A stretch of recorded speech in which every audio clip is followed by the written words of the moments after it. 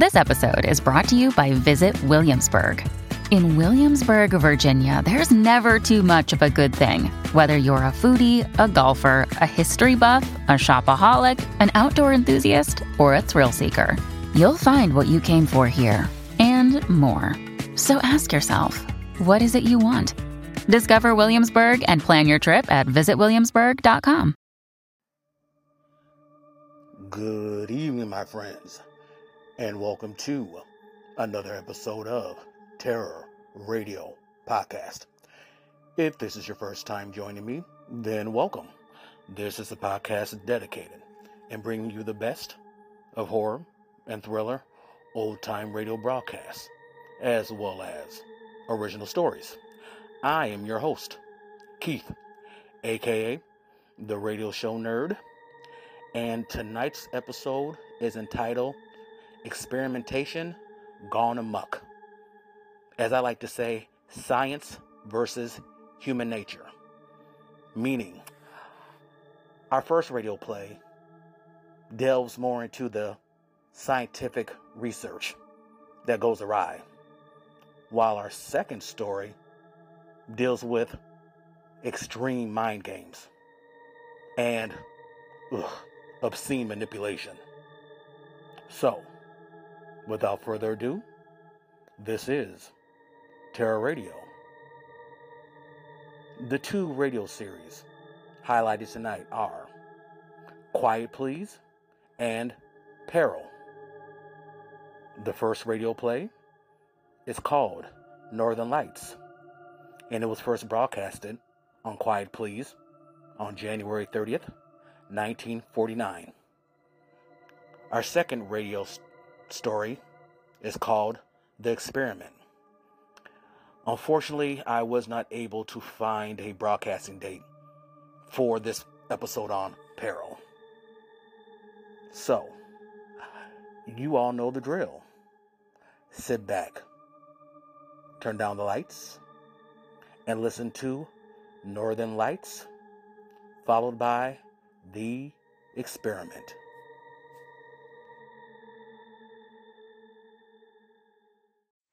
Quiet, please. Quiet, please.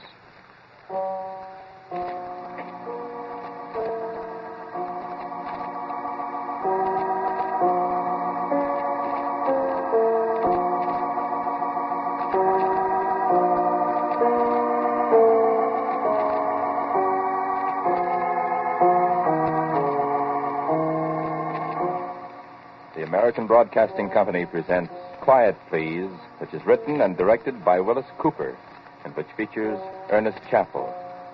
Quiet Please for today is called Northern Lights.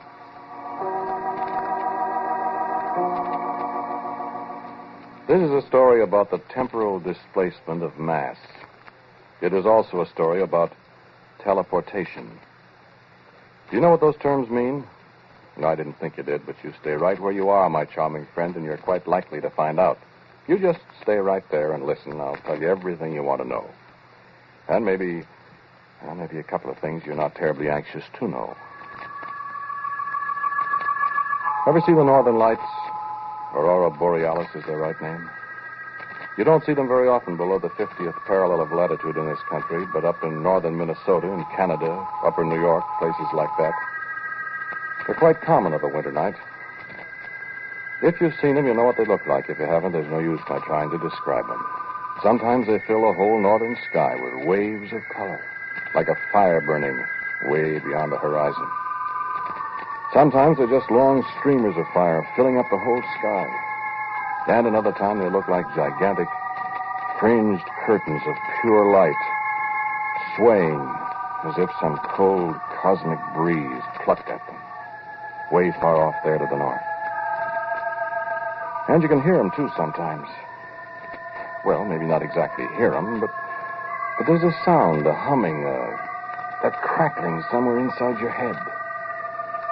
And there are times when you'd swear it's a voice talking to you, talking in some kind of strange language you can almost understand, filling your whole being with a kind of desperate, inescapable terror. You know what I mean? At night, in the cold night, voices talking and saying things to you that you can almost understand, filling the night sky with signs and portents of inescapable terror. And nobody in the whole world knows what they are, nobody in this world at least, except me. And after I get done talking to you, you'll know too. And you won't be happy. Let me show you something now. This is from a recording I made on, December 13th, 1948, a little more than a month and a half ago. I started the recorder while Norman and I were just about finished with our work that afternoon here in the laboratory. I just set the microphone on top of the file cabinet there and turned on the machine. Listen, I'm going to play it back for you. The quality isn't so very good, but you can recognize my voice and Norman's, I think. Here. I got the call. Rewound now, I guess. Did you test it? How can I test it when I said I just got a rewound? Well, hurry up. It's almost 6 o'clock. Yeah. Well, it's dark and I didn't realize the time. Hurry up. I'm hurrying. Be a display tonight, you suppose? How do I know? Been a display the last 3 nights. Well, that was a dinger last night, wasn't it? Yeah, the machine wasn't ready. Hey, listen, now, do you think you can do better than I can? Ouch! What's the matter? Oh, I stuck my finger. Where'd you put the copper sulfate? Up above the sink. Huh? I got it. What are you doing? Testing the coil. How's it? Oh, it looks okay. Hey, wait a minute. Yeah, it's okay. I'll be right with you. Hook it up. What are you going to send? You try my cigarette lighter. That won't work anyway. I won't miss it if we don't get it back. I don't know how the thing will work when the northern lights aren't shining. Well, maybe they are shining. Turn off the room light. Let's see. All right. Pretty early, What's the matter? Hey, look. Out early tonight. Oh, boy, that's fine. The whole sky. Look, blue and yellow. See, I never saw those long fringes before. Never the same. Outside, you turn on the recorder? Yeah. Yeah, it's turning over. Let's see. Now is the time for all good men to come to the aid of their party. Now, leave it alone. You about ready now? What's funny about the aurora? Northern Lights? Listen to this part closely, friend. Oh, I don't know. Remember what I told you. You can almost hear the darn things. Not hear them, I mean, but it's kind of like somebody talking to you in a language you can almost understand. I don't know. I mean, did you ever notice it? Sure.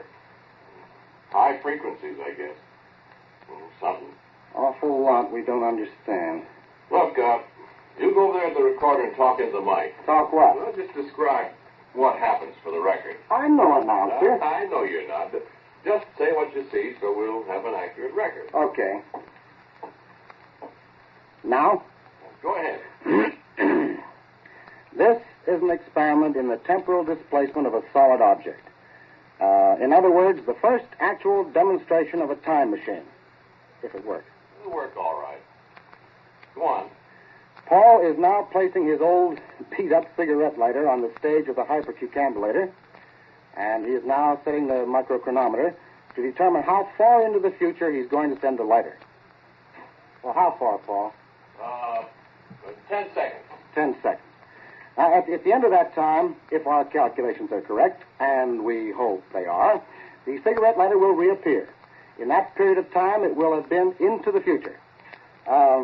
We could send it farther into the future if we wanted to, I guess, but we'd just have to wait that much longer for time to catch up with it and make it reappear. But 10 seconds, we can prove our point by sending it 10 seconds into the future just as well as 10 years ahead, and this way we don't have to wait so long. Hey, how am I doing, Paul? Now go into your commercial. When Paul presses the little button, the cigarette lighter will turn to nothing. That's not right. It'll be here, but it'll be 10 Now, seconds listen away. closely, please. Yeah. Well, now, What's going to happen? Mr. Paul McGilligan, a famous mad scientist, is about to press the big old button and send his lighter into the future. You ready, Paul? Here we go. Stand by. By golly, it is gone. It just disappeared. Bang, like that. Hold your watch up close to the mic, Paul, so it'll record. Yeah. There isn't a sign of the lighter. The little stage on which Paul placed it is empty, and it should appear again in just a second if it really did work. 3, 2, 1. It's back! It's back, Norm! It worked. We made it. Oh, man, let's see if it's all right. Oh, gee. Oh, Now what? oh, the lighter. Oh, it's cold, Paul. Ooh, here. Take it, Paul. Take it. Well, it's freezing cold. What do you know? Look, the darn thing's like a piece of ice. Now, where the dickens do you suppose it's been in that 10 seconds? No, wait, friend. You know, That's it not was the payoff here, yet. You said only in the future. Listen. And time's caught up with it. It's back, but... Hey, Paul, look. Where did that come from? What? There on the stage where the lighter was. Where'd that come from? In the middle of winter. What is it? It's a caterpillar, Paul. A brown and black caterpillar. Well, where do you suppose it came from? Well, it wasn't there. I'll tell you where it came from, Paul. What? It came from the same place where the cigarette lighter went. What are you talking about? Well, feel it, Paul. Feel its fur. See? It's as cold as ice, too. A caterpillar. A little brown and black caterpillar, the kind they call woolly bears. You know, larva of the tiger moth, the Icea isabella. In the dead of winter and as cold as ice. Where did it come from? Huh? You want to know. Incidentally, you know, the old-timers say that the woolly bear caterpillar is a weather prophet. If the brown bands on his fur are narrow, there's a severe winter ahead. If they're wide, it's going to be a mild winter. Maybe.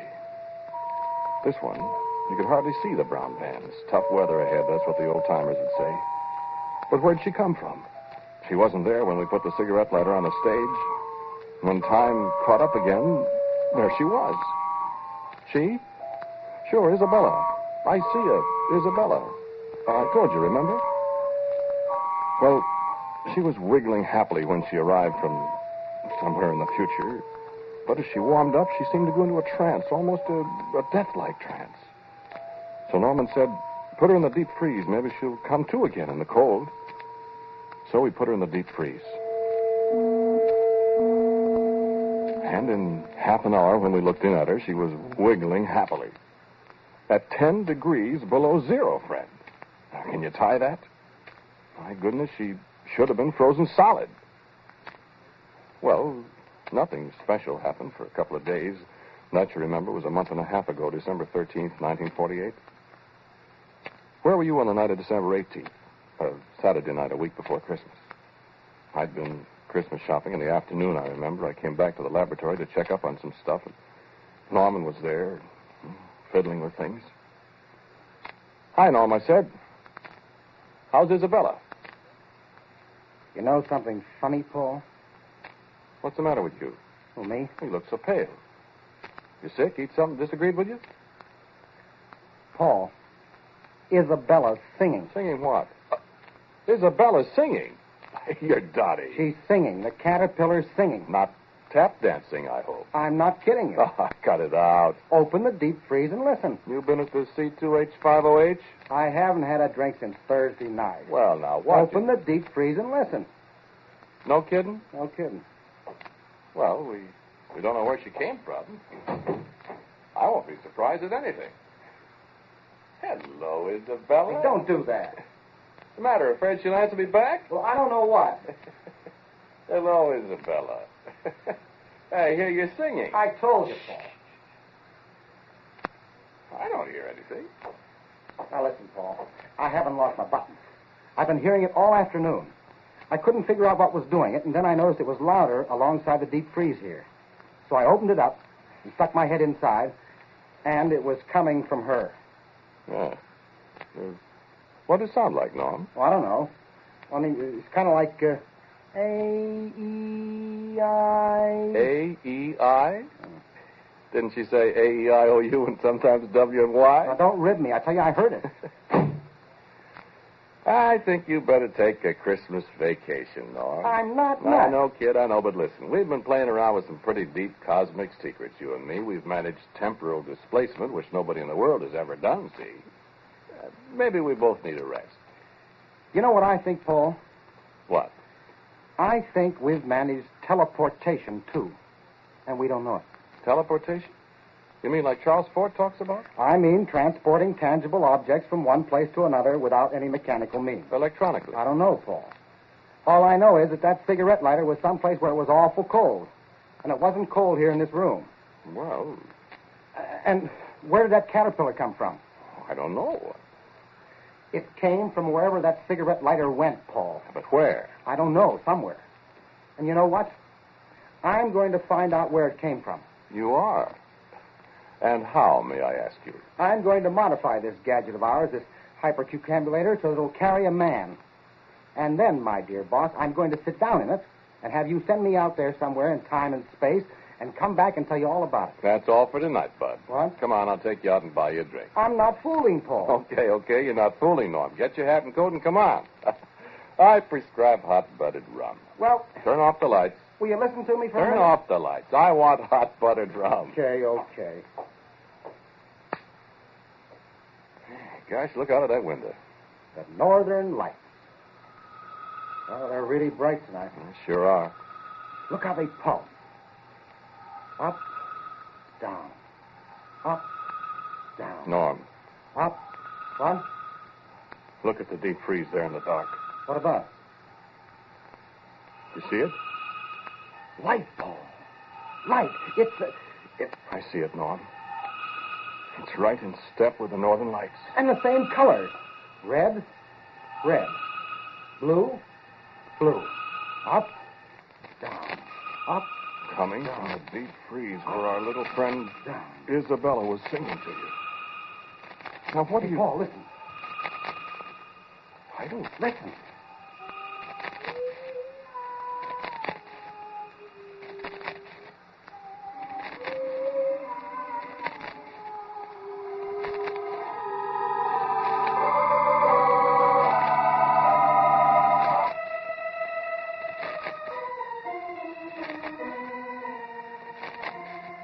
We never did get that hot-buttered rum. We stayed there in the laboratory for a long time, listening to the voice of the thing in the box, endlessly repeating A-E-I-O-U, the vowel sounds of our speech, and watching the light that pulsed up from the deep freeze in perfect rhythm with the flickering of the northern lights we watched through the window. And we thought long, long thoughts that I don't remember any too clearly now. I do know we both of us thought of ways to perfect our little mechanism, our time machine. Our machine that brought back a little cold brown and black caterpillar from somewhere. And when it was morning, and the lights had faded from the northern skies, we found that our machine was very different.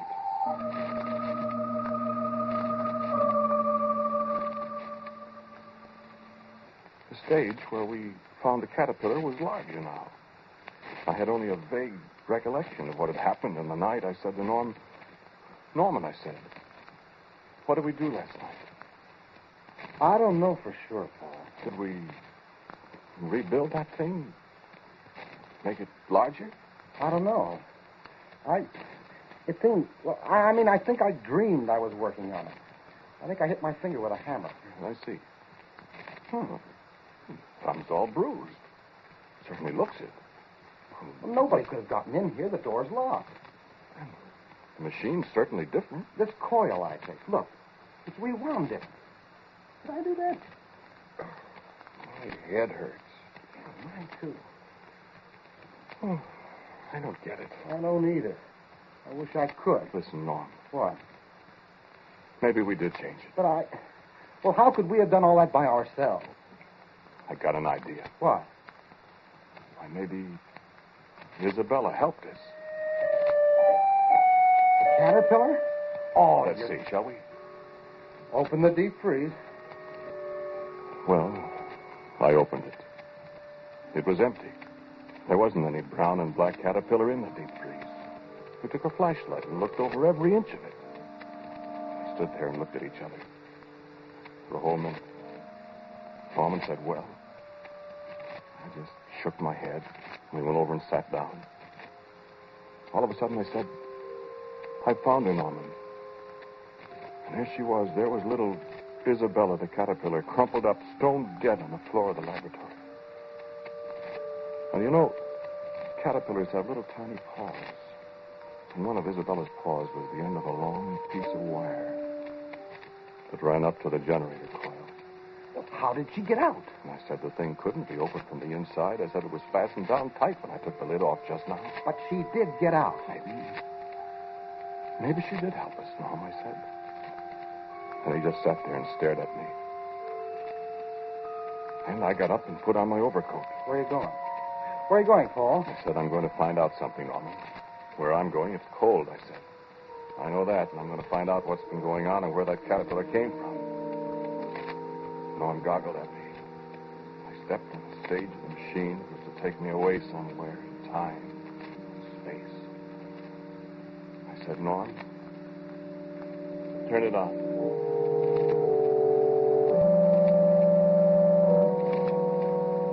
Finally, he reached over and touched the switch. He didn't say a word. And I braced myself. I nodded at him. Go ahead, I said. And he pressed the switch. And nothing happened at all. Nothing. Why? I know, Paul, I know. It's daylight, and there aren't any northern lights.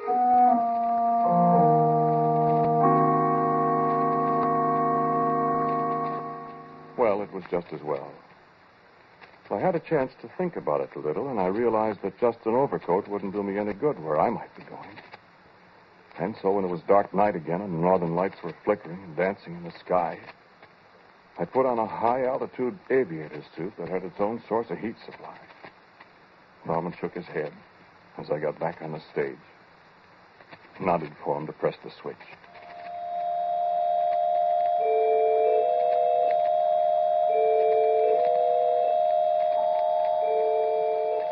Cold. You've never been cold, friend. Dark. You wouldn't know how dark it can get. And I was standing on an immense plain that stretched so far into the distance, a plain of snow and eternal ice. A dead, cold, white world with the blackest sky above me. And the northern lights reached from horizon to horizon. Even through the high-altitude suit, I could feel a biting cold. And I was afraid, shivering, abjectly afraid. The streamers of the northern lights reached down toward me and wrapped about me. I heard the sound of voices screaming into my mind. I could understand them. I wished heartily I'd never played around with cosmic forces. I yelled inside the heavy helmet. I yelled, Norman! Norman, bring me back! And there was nobody to hear me. No, I don't know where I was. Another planet. Maybe the North Pole. Maybe the lights were all around me. Maybe that's where it was. But it was the most terrible, awful, cold, lonely place you could imagine in 100 years. The lights, the flickering, living lights crawled over me and beat at me. I could almost understand what they were saying. And then the crash. The sudden blackness. I was standing again in the laboratory I'd left only a few short seconds ago, and Norman was tearing at the fastenings of my suit and beating at me with both hands. I wondered what in the world he was doing until I got the helmet off. He was brushing caterpillars off me. Thousands of cold, freezing cold, brown and black Isabella caterpillars. I was in bed for a week or more. I don't know how long. Wherever it was I'd been, I'd nearly frozen to death in those short seconds. And at last, I was able to come back to the laboratory. I sat there that night with Norman. And outside the windows, the northern lights were brighter than they'd ever been before. Purple, green, yellow, black lights even. And there was a new rhythm tonight. A kind of code, almost words, thoughts, not quite formed and yet curiously disturbing. Norman, though, didn't seem to be as disturbed as I was. He just sat quietly and looked at me. Where did those caterpillars come from, Paul? I don't know. Where I was, that's all I know. Did they attack you, or? I don't know. They came from the lights. The light? The northern lights. Where are they, Norman? The caterpillars? Yes. Where are they? In the deep freeze, where Isabella was. Poor Isabella. What's the matter with you, Paul? I'm listening. Listening to what? Don't you hear them? I don't hear anything. Don't you? I don't hear anything. Well, listen. Listen. I don't hear anything. Turn on the recording machine. I want to see if we could pick up their voices. There isn't anything, Turn it Paul. on. Turn it on. I want a recording. Quick. Quick, Norman. They're talking to us.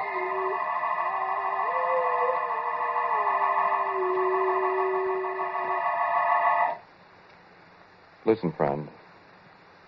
I want to play you another recording. This is what came out of our tape recorder that night when I was listening to the voices. And Norman couldn't hear anything. Just listen. I still don't hear anything, Paul. Be still. Listen. I tell you, Listen. What's that? Look at the deep freeze. The top's coming open. Look at the light around it, Paul. Be quiet. Watch. How did they... Good Lord, look. The caterpillars are coming out, Paul. Look at them. There's millions of them. Be still, Norman. But Paul, your voice. Be still, I said. What's the matter with your voice? We want to talk to you. You what? You said we. Why, of course, Norman. We. Who for the... It is Paul's voice, Norman. Paul's voice. Voice. But it is not Paul speaking. Listen.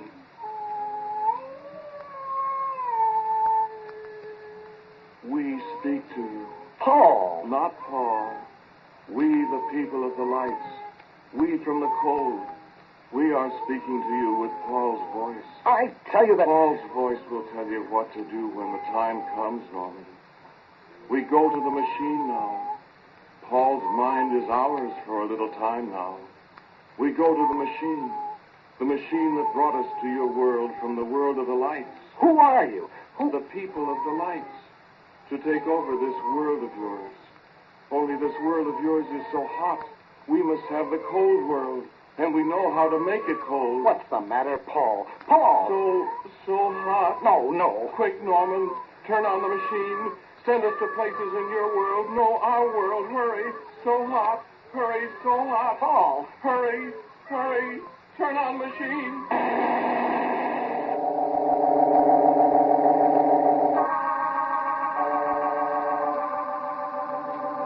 That's the end of the recording. No, I don't know. I don't have any recollection of it at all.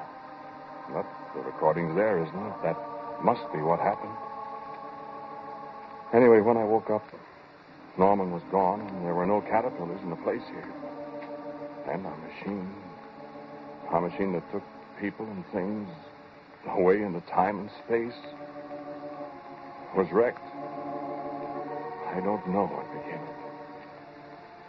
You heard what they said about my voice. They're going to take over this world and make it a cold world, like the one they came from.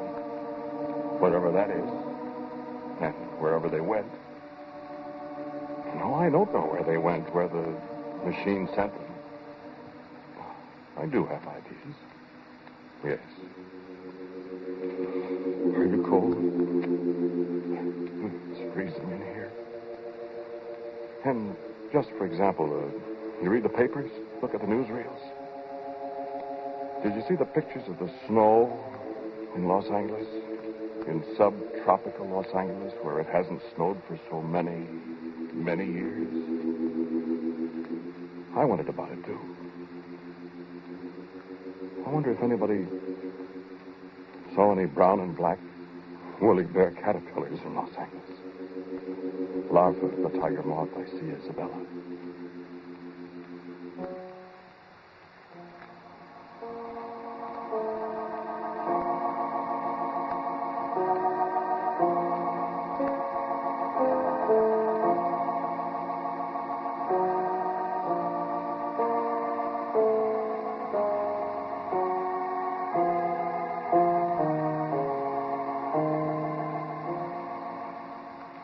title of today's Quiet Please story is Northern Lights. It was written and directed by Willis Cooper. The man who spoke to you was Ernest Chappell. And my laboratory assistant, Norman, was played by Dan Sutter. The voices of Isabella and her friends was that of Cecil Roy. As usual, music for Quiet Please is played by Albert Berman. Now, for a word about next week, our writer-director, my good friend Willis Cooper. Thank you for listening to Quiet Please.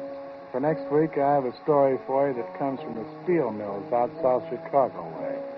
It's called Tap the Heat, Bogdan.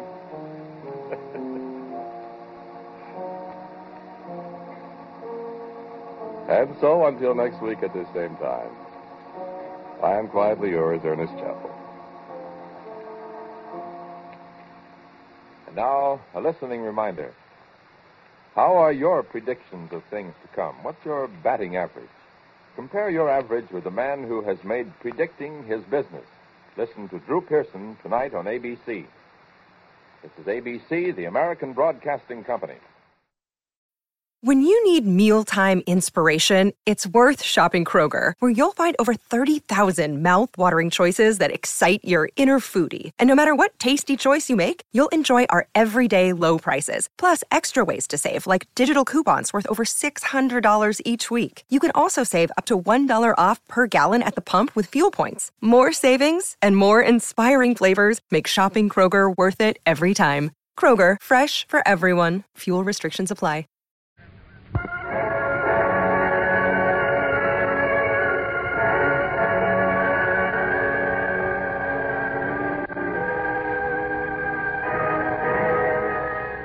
Peril. Stories of suspense.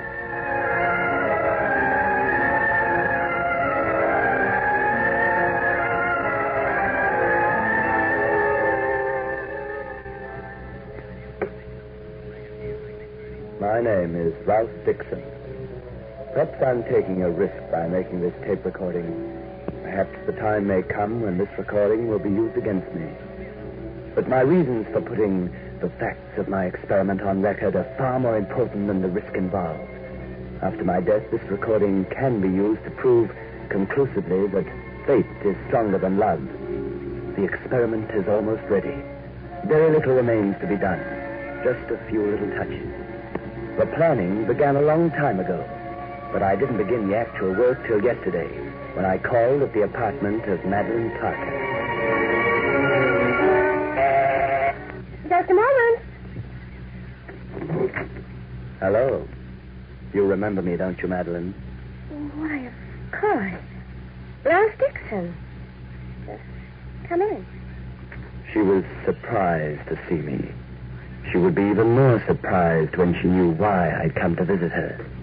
She was going to help me in my experiment, an experiment that could end only in death.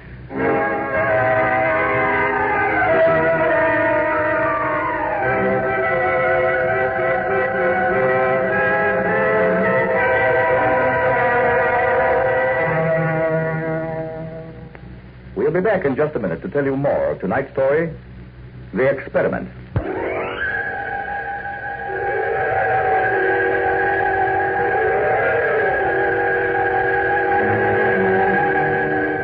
Yes, she was surprised to see me. And not very pleasantly surprised either. But she concealed that with a charming smile. It's been quite a while, Ralph. Yes, 6 years. Won't you sit down? I'd rather look at these watercolors of yours. Your paintings improved, Madeline. Thank you. I went along to that exhibition of yours at the Morton Gallery. Most of the paintings had already been sold, but I was lucky enough to get a landscape, the harbor scene. Oh, I'm glad you liked it. I'd much rather have bought some of the others. But then, I was never lucky where you're concerned, was I? I don't know what you mean. Of course you do. Ralph. Don't worry, my dear. I'm not going to try to make love to you. How's George these days? Fine. Lucky man, George. President of the senior class, captain of the football team, and soon he marries you. I wasn't surprised when I read of your engagement. You and George were always in love, weren't you? almost from the moment I introduced you to each other. That's right, Ralph. There was a photograph of the two of you in the newspapers the other day. You make a handsome couple. With all his hard work, George still has his boyish looks. I don't know how he does it. Look at me. My parents left me a fortune. I haven't a worry in the world. And I look closer to 40 than I do 30. Oh, I like this self-portrait, Madeline. May I buy it? I'm sorry, Ralph. It's not for sale. I'll pay a high price. Thank you, but no. The money had come in handy for you and George. That research work he wants to do. How did you find out about that? George hasn't told more than half a dozen people. I know most of what there is to know about you and George, Madeline. Though we haven't seen each other all these years, I've kept in touch with your activities. I know that George has ambitions. Oh, not for money. Dear me, no. He could have a wonderful medical practice on Fifth Avenue if he'd cultivate a bedside manner. But George has ideals. There are diseases he wants to stamp out. He's going to devote his life to the welfare of others. Is that wrong? It's not practical. But then, George Kelly was never very practical. He was always a handsome idealist who was able to do most things better than anyone else. You've never liked George, have you? I've been jealous of him ever since that day I introduced her to him. Ralph, there was never anything between you and me. That wasn't my fault. Look, I was always flattered by your attention, But you never encouraged me. I tried not to. That's right, Madeline. You were always true to George. And that was a thing I never could stand. Sorry, I didn't want to lose my temper. On my way here, I told myself over and over again that I mustn't lose my temper. I must be completely objective.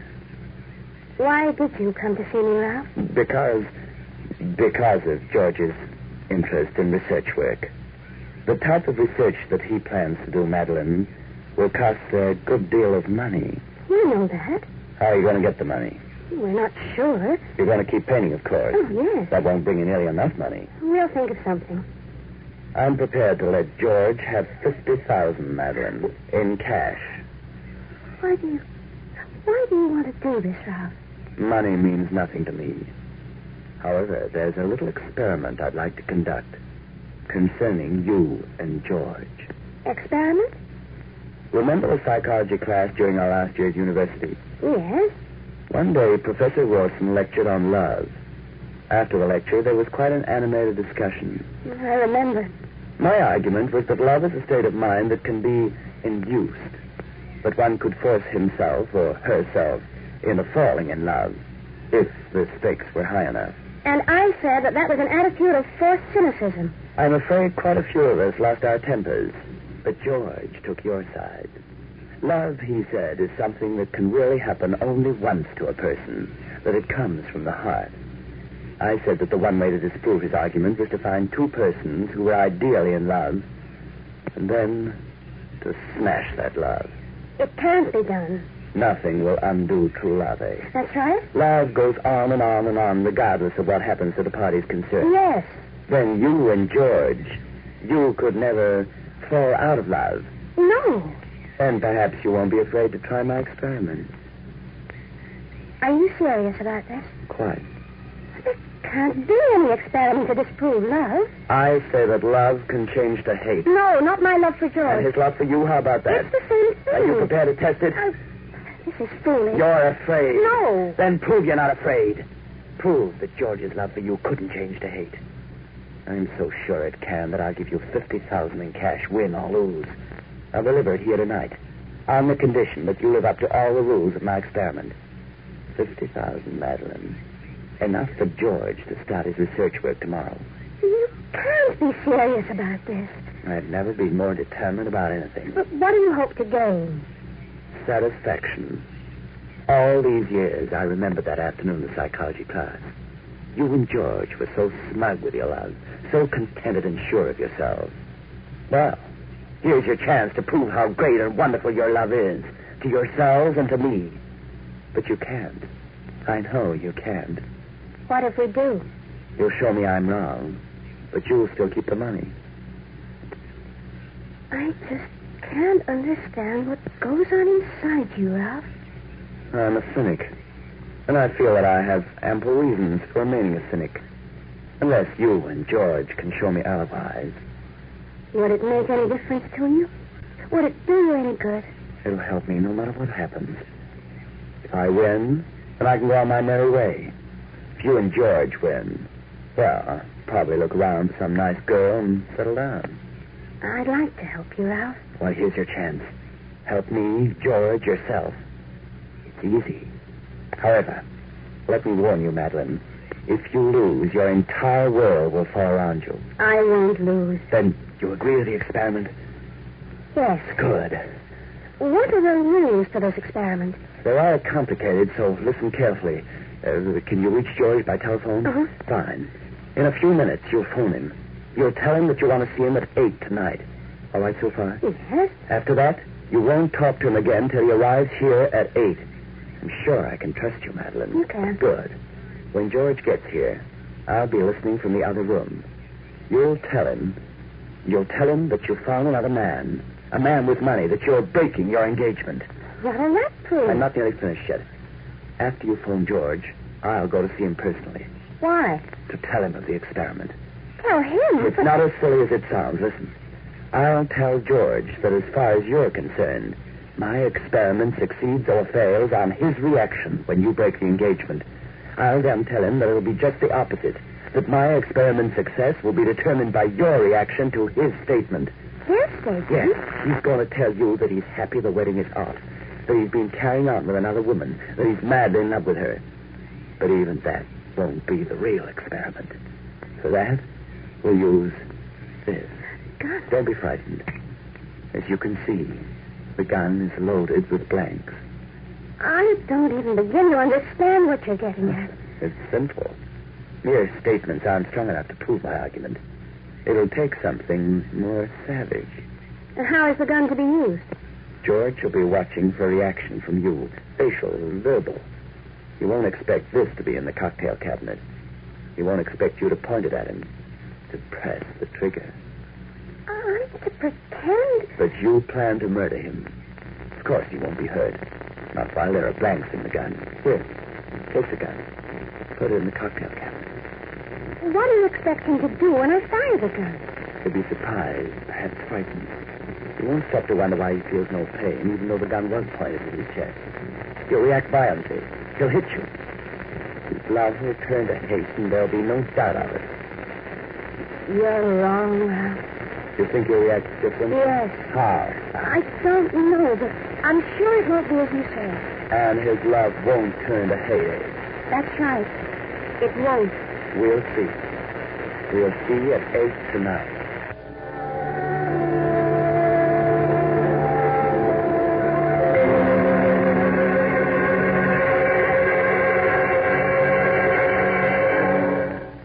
In just a moment, we return to our story, The Experiment.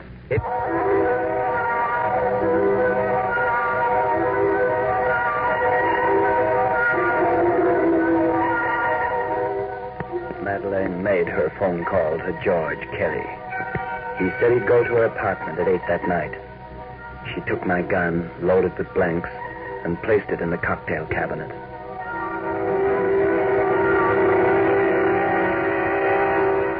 I left her, promising I'd bring the money in cash at 20 after 7. Then I went to see George Kelly at City Hospital. Ralph Dixon. Hello, George. Well, what can I do for you, Ralph? I have something important to tell you. Oh, yeah? I'd rather tell you someplace where there's no danger of being disturbed. Oh, now, look, I'm on duty here at the hospital, Ralph. I can't leave. You can say what you want to say here in my office. First, I want to make sure that we're not disturbed for at least 15 minutes. All right. That can be arranged. Oh, Miss Damon, I'm not to be disturbed for the next quarter hour unless it's real emergency. Thank you. Well, Ralph? What is it? I told him more or less what I'd told Madeline concerning my desire to perform an experiment. You're crazy. But then I mentioned the money and how it would enable him to begin his research work. He became interested. When he heard that Madeline had agreed to the experiment, he argued no longer. He listened attentively. Finally.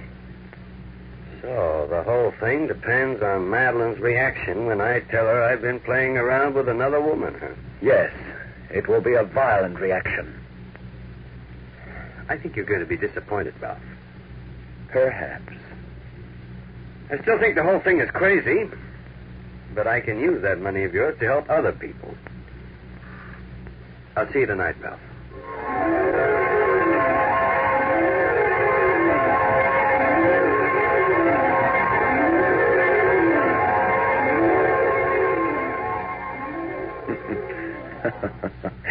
Yes, he'll see me tonight. It's now 6, and I'll turn off the tape recorder. But at some later date, I'll be back to record the result of my experiment. There are just a few more things to do. First, this gun, a twin to the one I gave Madeline. Now, the final arrangement. And then I'm ready.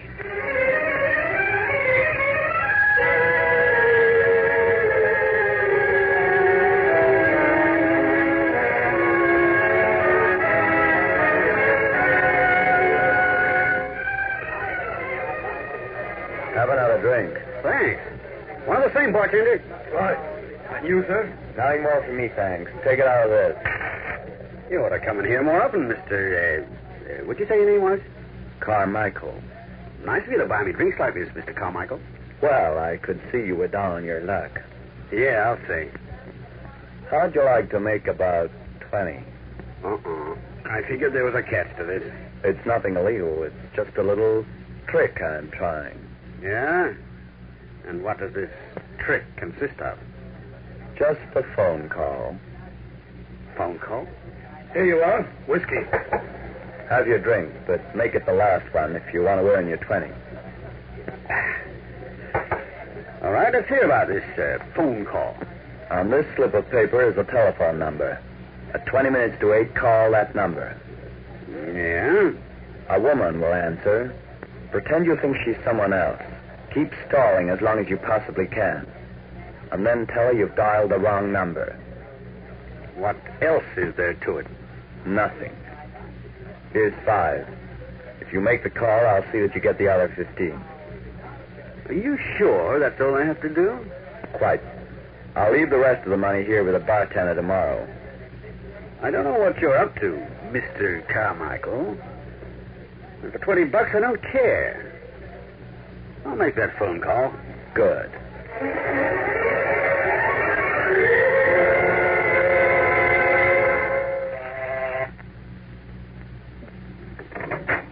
Hello, Madeline. Come in. Thank you. You know, you look a bit pale, my dear. I'm all right. Frightened? No. My, look at the time. I'm early. I think I'll sit down and relax for a while.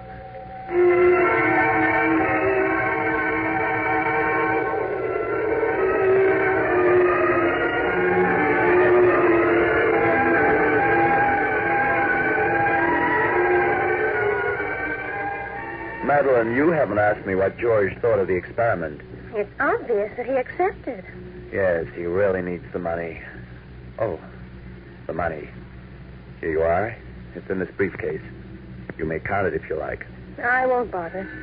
Oh, the phone. If you don't mind, I'll make myself a drink while you answer it. Help yourself. Thank you. Yes, Madeline Parker speaking. No, the cabinet door. Who? But my name is... Who is this speaking? There. I tell you, my name is Madeline Parker. Now to change the guns.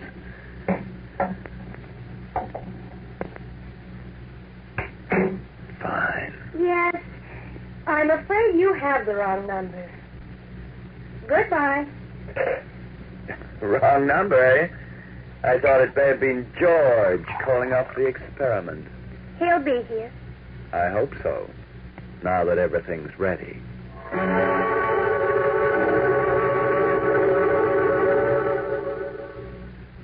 We'll be back in a minute to Peril and our story, The Experimentation. Experiment. If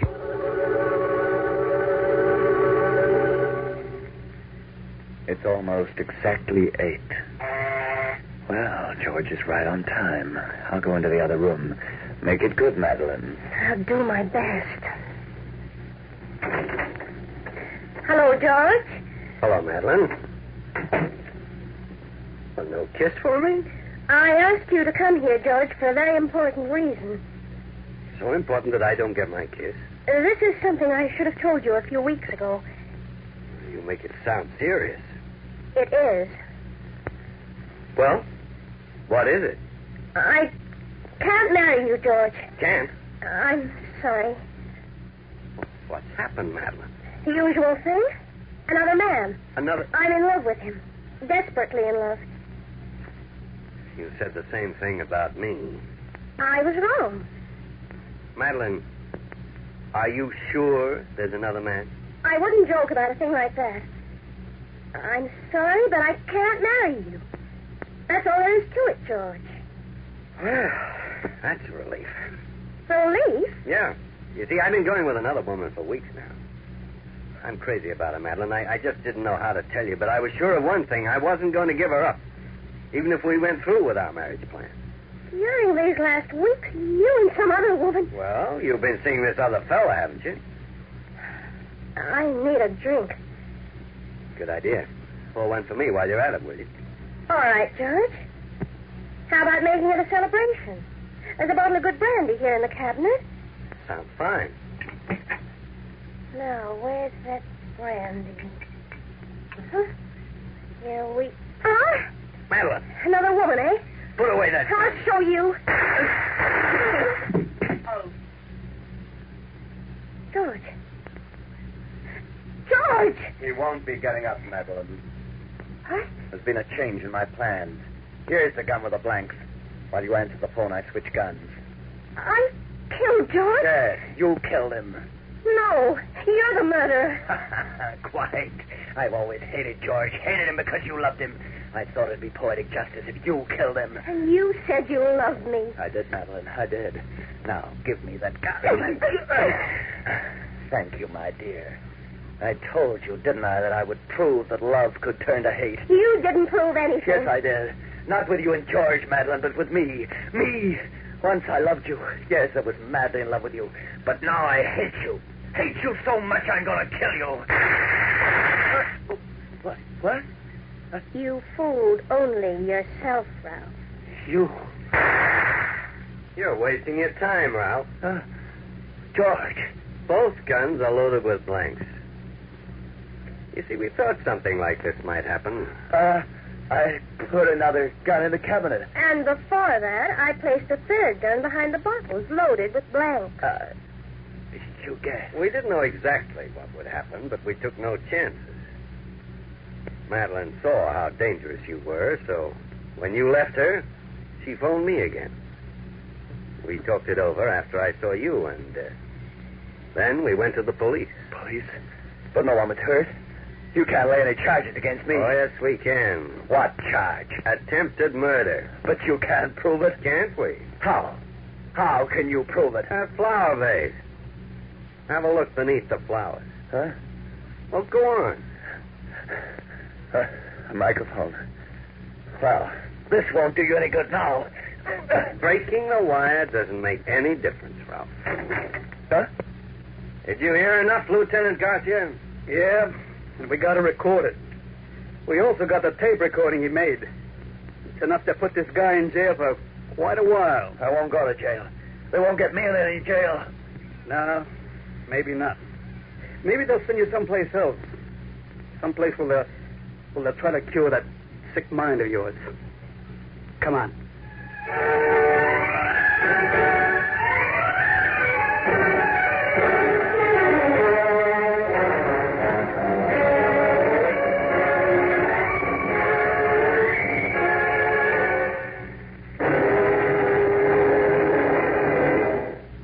And that concludes tonight's Peril story, The Experiment. Well, that's the show for tonight. I want to thank you all for listening.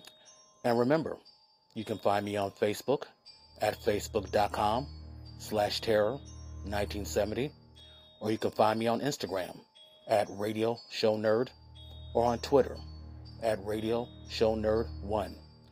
And if you want to drop me a line just to say hello, maybe give me a suggestion, a request, even a critique, respectfully, please feel free to email me at radioshownerd@gmail.com. I also have a YouTube channel, obviously called Terror Radio. Please check it out. Subscribe, like, and share the videos. Will be highly appreciated. Again, this is your host, Keith, a.k.a. The Radio Show Nerd, signing off.